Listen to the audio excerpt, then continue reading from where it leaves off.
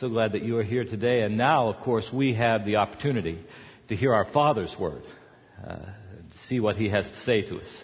So we draw our attention first to 1 Peter chapter 2, 1 Peter chapter 2, and then hold on to that and turn all the way back to one of the places where the Ten Commandments are located, Deuteronomy chapter 5. We'll start in 1 Peter chapter 2, and then we'll turn back to Deuteronomy chapter 5. Some of you who are here each week at the end, I will say, and this is the Word of God.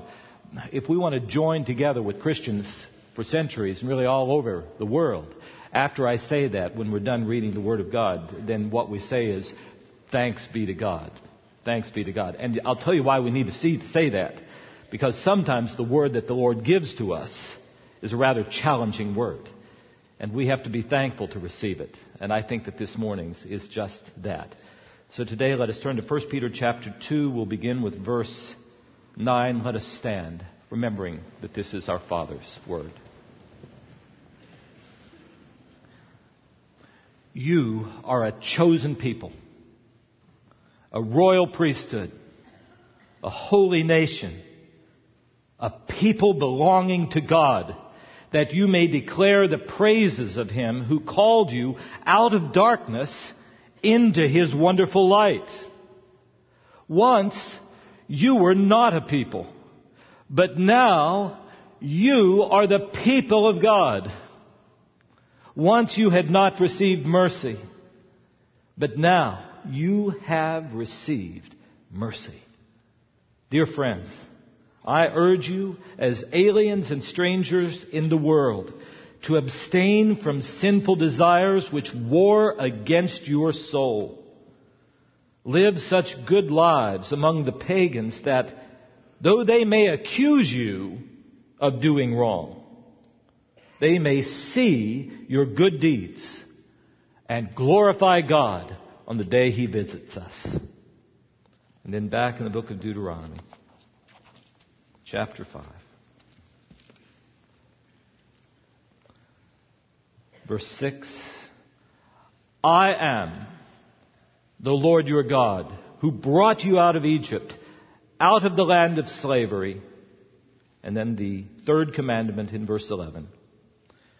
You shall not misuse the name of the Lord your God, for the Lord will not hold guiltless anyone who misuses His name. And this is the Word of God. Thanks be to God.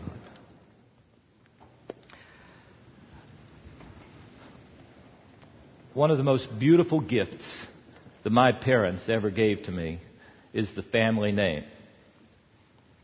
Way bright. It always brings up that, are you really all of that? How bright are you? I always liked that name. I thought it was British. Doesn't it sound like it? But when Chris and I were in Great Britain, I would always ask, especially the English, did you know any of my family members?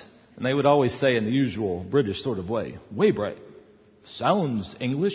Never met any, you know. That's the way it always was. I found out a few years ago that it's not English at all. It's German. It's German, and has happened to so many of us. When my family came across, they went across Ellis Island, and the name was Weibrecht. Weibrecht. I'm sure that what happened at Ellis Island was they looked at this and they said, nobody can say that. Waybright. That's who you are, Waybright. I'm sure that's how it happened. But actually that name is interesting. Weibrecht. Now, I don't know that this is the case, what it really means, but my wife, Chris, is up here in the choir. She thinks this is what it means. Weib is the old German word for a woman, and Recht is the German word for the right. Rights of women? Can't be. Can't be. Maybe the numbers of women in our congregation will grow when they have a pastor. The rights of women. Both Heather, my daughter, my wife are just sure it is. I say, can't be. It just can't be. But of course, what I'm getting at is what's important about the family name is not the etymology of it for me, but the reputation of it. My folks grew up in small towns, working in small towns in West Virginia. They're not famous people. But I tell you, as I was growing up, almost always when people would hear my name, Waybright, they would say, "Oh, I know your dad. That's a man we can trust. When we do a deal with your dad, we know it's going to be fair." Or they'd say, "Oh, Waybright, we know your mom. Well, when I just hear that name, it makes me laugh. It makes me smile. If you met my mom, you'd know why. She's about 5 feet tall. I think I've told you, she's kind of a combination of Granny on Beverly Hillbillies and Lucille Ball. She's just unforgettable personality. And so when they would see her, they would say, "Oh, we love your mom." Or, "Waybright, we know your folks. We're not churchgoers, but those people are the real thing." That's what they'd say. Those people are the real thing. I always wanted to represent that family name well. As a high school kid, I would get into trouble like anybody else. And yet always it was that factor of wanting to represent the name well that often brought me back again. It was just important that I would not dishonor the name that had been given to me. Now I'll tell you, we here in the United States, if you've grown up here your whole life, we are such individualists that we don't think about this as often as we should. But I am guessing that those of you who were born outside the U.S., you understand this matter of how we represent our whole family with our names.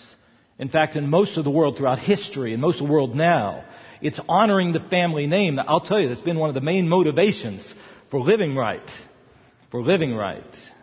And it certainly is true if you look into the Bible, that that's the way it thinks about the name that we bear. For me, of course, it's my own name that I have. But of course, when Chris married me, I dragged her into this. She took on that name, and so I had a further weight of wanting to live in such a way that she wouldn't be dishonored. Of course, she chose that. My kids, when they were born, they didn't have any choice, did they?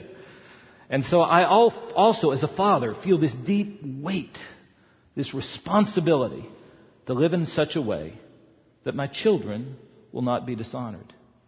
Now, if you can resonate with that, you'll understand a whole lot of what the Bible has to talk about. The name in the Bible was very significant. The Jewish people in the Bible had many names, at least two, a public name and a personal name. The personal name was given by the family to represent something about you, so that you have a name like Jacob. Do you know that story? That when Jacob was born, came out of the womb, his mother saw him grabbing the heel of his older brother. And she thought, this child is a grabber. And as you know, he became a bit of a cheat. And that's what that name Jacob means. One who grabs. Of course, whenever a person would have a life-changing encounter, sometimes the name would change to represent what God had done. So that Jacob, after he met that angel and wrestled with him, God changed his name, from Jacob, the grabber, to Israel, one who strives after, because he'd striven with God. Or Abraham, Avram, the father, great father is what it meant. But after he had met God, and God had given them this promise that he would be a blessing to all nations, his name was changed to Abraham, the father of multitudes. Now, I know that in the 21st century United States, we often go onto Google names, popular names in the United States, to give our children names that just sound good, or maybe the name of somebody who's in a soap opera. But that's not the way it was in the Bible. A name reflected something of the character of the child, or the personality perceived by the parent, or especially of the hoped-for destiny, future of that child. Now, why am I taking so much time with this? So that we can understand the significance of the third commandment. Because I think this commandment is often missed on so many of us. Shakespeare would ask the question, what's in a name, in Romeo and Juliet? And you know what the Bible says? A lot. To know the name means you know something about the person. And to share a name is a weighty responsibility. With all that in mind, I want you to think about this third commandment. God turns and says, "You shall not bear the name of the Lord your God in vain. I will not hold guiltless anyone who dishonors my name." Now, those of you who are frequent churchgoers, you've probably heard sermons on the third commandment, haven't you? Aren't most of them about not swearing? I've been pulling out some sermons from pastors. And pretty much what they talk about is you got to be careful about not swearing and listen to all these movies where people swear. Now, we're going to be seeing today that that's a part of this command, but that's only a little part of this command. Do you know that I get together on Tuesday mornings? I think I mentioned this sometimes with Pastor Albert Tate, with a couple of the other pastors, sometimes Scott White or Jeremy Rose. And as we were talking about this commandment, you know what Pastor Albert Tate said? "You know, I know a better title of this sermon than yours." He said, "The title of this sermon should be, 'It's Not Just About Cussing.'" It's not just about cussing. And I thought, Albert, that's going to be a whole lot more interesting than my title. And I think it's right. Do you know what it's about? It's about God giving us a trust. That when we enter into a relationship with God, He brings us into His family. In the Old Testament, the people of Israel were the family of God, and God entrusted His name to those people. Now, in the New Testament, when we receive Jesus Christ as our Savior, we are brought into the family of God. We all bow the knee before the one Father in heaven and on earth. And just as a father entrusts his name to his children in our world, God entrusts His name to us. I'll tell you, I have come to the conclusion that this may be the most misunderstood of all the Ten Commandments. And certainly it is the most minimally applied. I think everything we do, all the words that we speak, when we've identified ourselves with God, reflect upon the name of our Father. And God will not hold guiltless anyone who dishonors that name. Now, do you have the text in front of you? I want to walk through it just briefly to look at it carefully to see what God's Word says. Several phrases that are there. The first phrase, do not take, do not bear. So take or bear, it's a richly poetic phrase. It has to do with carrying something that becomes a part of us for a journey. It's a word of a relationship. And so when we are identified with God, we bear something that identifies us with Him. What is it that we take? That next phrase. Do not take the name. Again, as I've been trying to get at, names in the Bible, they mean a great deal. They mean a great deal. Whenever you share the name, you belong to one another. And what you do reflects on that other person, and what that other person does reflects on you. It's that family tie. Now, the name of God is something I alluded to last week. And in that incredible text in Exodus chapter 33 and chapter 34, Moses turned to God and says, "Lord, I've been walking with you a long time. And you know me. You know my name. But I don't know you yet. I don't know your name. Make your name known to me." And so that's what the Lord does in that remarkable section in Exodus 34. He hides Moses back behind a rock. He passes in front of him and He declares His name, Jehovah, Jehovah. And what He declares is something about what He's like. Compassionate, gracious, forgiving, but also just, and will deal with sin. And this name of God, as God reveals Himself, is quoted again and again and again throughout the Old Testament. And so this name of God helps us to know what God is like.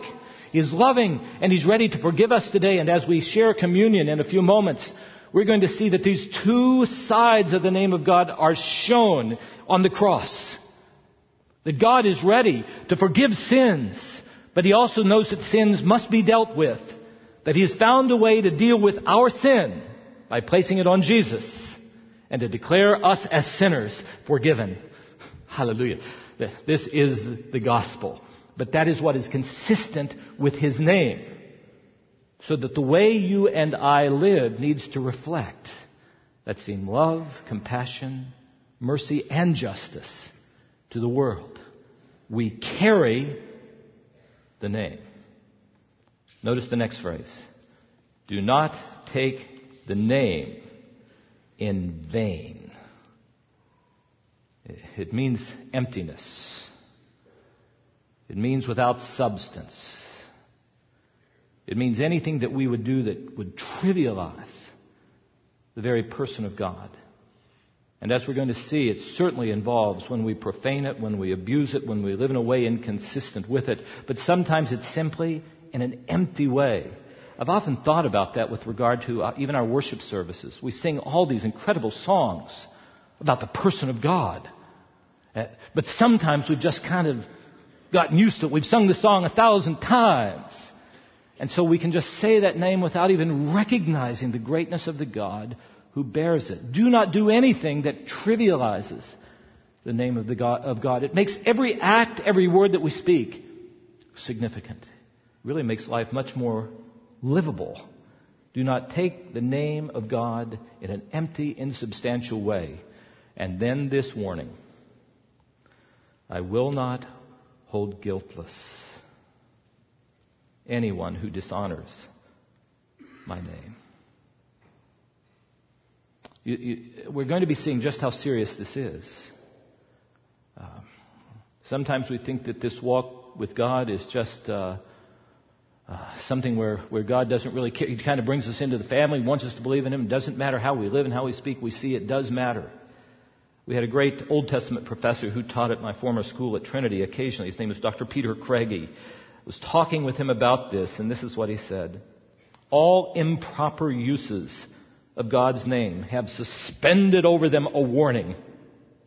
The Lord will not leave unpunished anyone who dishonors His name. All right, there's the third command. There's the third command. Now, what I thought that I would do for just a moment, if you'll stick with me, I had about 4 hours of a sermon for you this morning. And I kept making it shorter and shorter and shorter.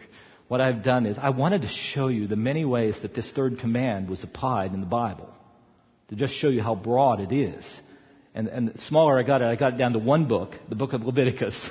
I just want to show you quickly 3 texts that kind of show you how God Himself applies this in His Word to the lives of people. Do you have your Bible? The book of Leviticus. Newcomers, it's fairly early in the Bible. Genesis, Exodus, Leviticus. There are 3 places where this command is applied. The first is in chapter 19, verse 12. Chapter 19, verse 12. And it's a courtroom setting. Attorneys who are here, it's a courtroom setting that this is used for. And this is what's said. Do not swear falsely. In other words, don't go in and give testimony that's false. Do not swear falsely and thus profane my name. In other words, what he's saying is that a person dishonors the name of God when we draw him into it and say it's true and it's not true. Now, here in the U.S., we've had a long tradition that some are trying to shove out. You go into the courtroom, you carry this Bible in, right? And you know what happens, or has happened. The person who's supposed to give testimony is supposed to put their hand on that Bible. And what do they say? I swear to tell the truth, the whole truth, and nothing but the truth. Why do we do that? It has a long heritage. I'll tell you what it is. It's because in our country, people said the one whose word this is a God of truth. So when you put your hand on this, you're identifying yourself with this God of truth. And you'd better speak the truth, or He will hold you accountable. We may not find out if you're telling the truth, but He knows. It was a pledge for truth. Now, in the New Testament, Jesus takes that same thought up in the Sermon on the Mount and says, for those of us who are His followers, we don't have to put our hands on the Bible. We don't have to take an oath. Our word should be our bond. Do you remember what Jesus said? So that when you say yes, it's going to be a yes. And when you and I say no, it should just be a no. And that anybody who sees a person who's identified with the name of Christ, people should say that person's going to tell the truth. So this is one of the basic ways that this third command is applied. that those who bear the name of the God of truth should ourselves simply be known to be truthful people. Secondly, I want to show you.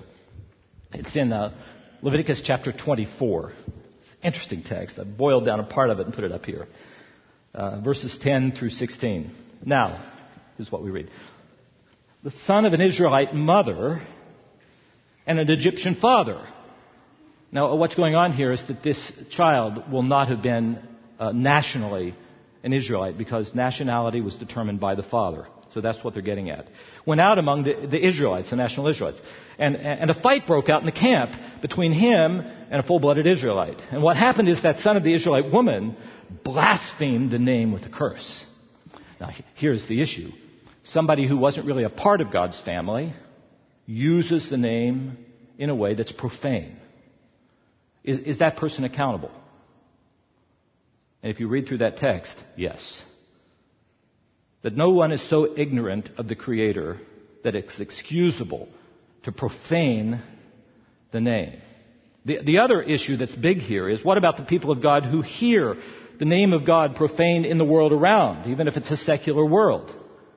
Well, they had a responsibility to uphold that name. And within that, according to their law, they were to come around him, and he was dealt with very, very severely, as you can read about there. The point being is this, that this third commandment has to do, yes, with profaning God's name. This is where the swearing part comes in. Profaning the name through speech, when God's name is abused in our world. But those of us who belong to the family of God, who know God as Father, are bound by our relationship to God to uphold that name when it's abused in our world. Do you think that has anything to say to us in the 21st century? The third commandment, yes, it has to do with swearing. It may not directly have to do with most swearing that doesn't draw in God's name, that's just poor speech. But it does have to do when the name of God or Jesus Christ are simply thrown out there in a profane or a weightless way. Does that happen in our world? Oh, it happens all the time. And as I've been reading this text again, I've thought, have we become so used to it that it doesn't matter to us? You know, I had an older brother. We fought with one another. We didn't fight all that much because I didn't want to fight. My brother ended up being 6'2", about 260. Football player, trucker, the truck driver. I knew that if I got into a physical fight, I knew who'd win. But the younger brother had a sharp tongue, so I could often win those battles. So we got into those. But it was always interesting. If anybody else criticized either one of us, we went to the defense. You know what it's like? Isn't that true? In a family, we can deal with one another, but if somebody else comes in, they've got a bigger battle. And I always loved having my big brother around me. They had another battle on their hands. In this way, this is what God is saying. We've been brought into a family. And when in our world we hear the name of God profaned, a part of this third commandment is we who bear that name should defend the name of our God. And I'm praying that God might teach us to do that better. Whether in the media or in our schools or in our places of work, it has been so commonplace for people to demean the name, and we are sent to represent and to uphold the name we bear. That's the second text I want you to see. So it has to do with our general truthfulness. It has to do with profaning the name in public. But the third way, and I just have to show you this, it's so interesting. Leviticus chapter 21. You may sometimes find that the things I think are interesting aren't all that interesting, but I hope you will. Chapter 21, verses 5 and 6. Look at this. I've shortened it too. Now, priests, a certain group of priests, must not shave their heads. What happened was that there was a group of priests that are part of their bond to God. They would take an oath in the name of God that they would not shave their heads. And then a little bit later, they must be holy to their Lord and must not profane the name of their God. Now, isn't that a strange text for us in the 21st century? I remember, I grew up in the 60s and 70s. Anybody my age remember how long our hair was? And our parents always tried to get us to cut our hair. I remember using this verse saying, look. It's more spiritual not to cut your hair. See? Well, they didn't buy it just as you don't buy it either. But what you see in this text is it really isn't so much about hair as about integrity. What happened was priests took an oath on the name of God saying we won't do something, and they did it. It was duplicitous. It was hypocrisy. And that's what's being outlawed here. And the interesting thing about this is the third commandment, don't demean the name of God, can be broken without speaking a word. We simply have to identify that this is what we're going to do and then not do it. Or that we aren't going to do it and then do it after all. You see the powerful, powerful principle in this. God's name can be dishonored when we who bear that name do not live in a way consistent with that name. Am I speaking clearly? Do you see how all-embracive of our lives this third commandment is? For us to tell people we are Christians, we belong to Christ, and then to live in a way that's inconsistent with His character is to demean the name of our Lord. And then we remember that warning. I will not hold guiltless anyone who dishonors my name. I want us to think about this with regard to our own world. I took us all the way back to the book of Leviticus. Remember, I began my message by saying one of the greatest gifts my parents gave me was the privilege of sharing their name. And I just want to tell us all that one of the greatest privileges God gives to you and me is the privilege of carrying His name. Sometimes I can't believe that He does it. He knows us, you know. He knows how frail we are. He knows how many times we have failed Him. And yet when we come back in here again, He says, I still drew you into my family. I wanted you to bear my name. I want us to think about that. On one side, it is such a great privilege, isn't it? On the other side, what a weighty, awesome, fearful privilege it is. I think we need to think about applying it, and all of you can do this in your own arena far better than I can do it from the pulpit. But I think we need to think first on a very personal level. We have a lot of folks here in our church who are in business. Can't you think of so many ways that when you're working in business, that you can either represent His name well or represent it poorly? To strike a deal which is only for your benefit and not for the person you're working with, probably is not consistent with the name of God. To live in such a way that people see it, that the only thing you're really concerned about is getting more and more money, is not consistent with the way of God and dishonors His name. There's so many ways that we can think about this and think about from this day on, Father, I need to think about what you are like. And in this place that you've put me, in this place of business, I need to show your ways to the world around me.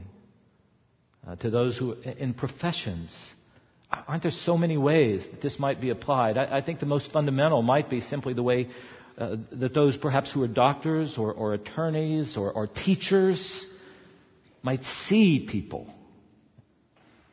Not just as clients coming through, but as people made in the image of God.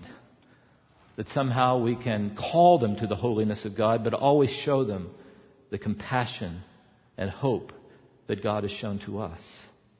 I think about this with students so much, that there are so many ways that students in that place can reflect by work ethic, by the way of responding to authority, in so many ways, the very nature and character of God.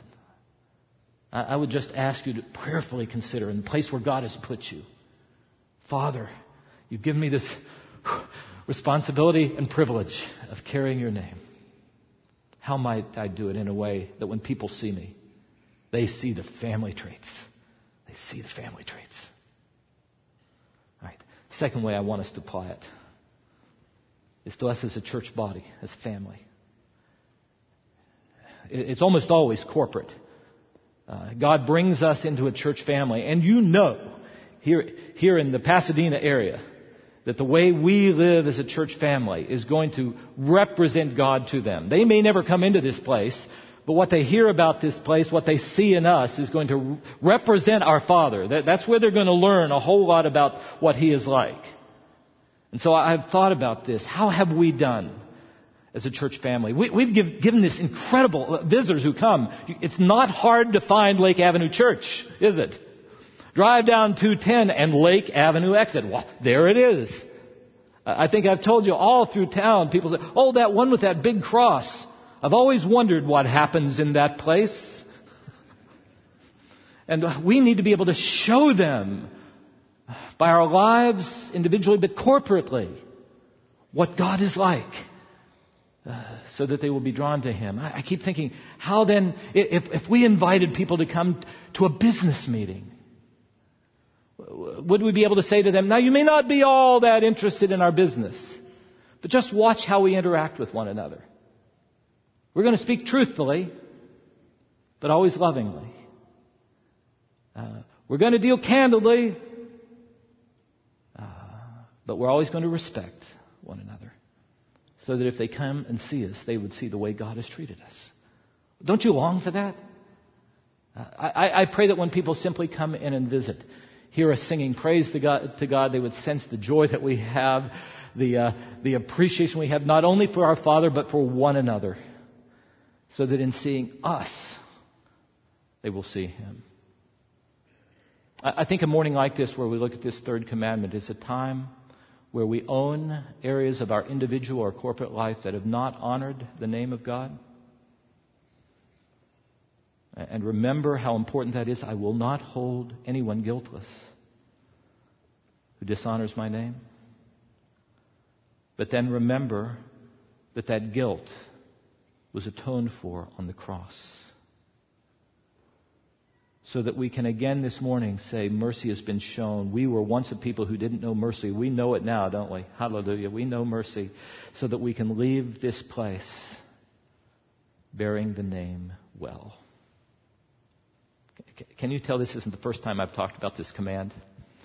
When I was at the college, I always used to go to all the sports teams. So I'd just pile it right on them. I'd say, all right, when you came to this school, you represented not just yourself, but your family. Now that you're in the school and on this team, or in the choir or in the orchestra, you represent not just your family, but your entire school. So you represent our name. But this school is known to be a Christian school, so you represent not just your family and not just your school. You represent the Lord. Now carry that name well. Do not demean the name. I think Chris was with me one time when the football team, the bus was going off to a game, and they stopped it and rolled down the window and said, President, we're not going to demean the name. We are going to uphold the name. I think she said, what was that about? Oh, I said, third commandment. Just third commandment. And that is my longing for us as a family. We really don't have an option in this if we're going to be Christians. He brings us into His family by His grace and by His mercy. He entrusts His name to us. It's how people in this world know about Him. He entrusts His name to us. And He tells us to carry it well. Do not carry the name of the Lord your God in vain.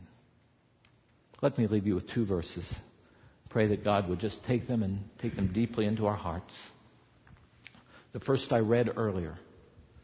When you leave this place, live such good lives out in the world among the nations that even though they may want to accuse you of all sorts of wrong things, they'll see your life, your good deeds, and glorify God on the day He visits.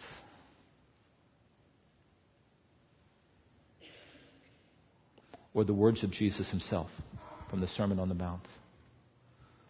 Let your light shine before others, so that they will see your life, your good deeds. But they'll say, I've never seen anything like that. There must be a God who's in this. They will see your life, but give glory to your Father in heaven. Remember, as we leave this place, we carry God's name with us. Carry it in a way that brings honor and glory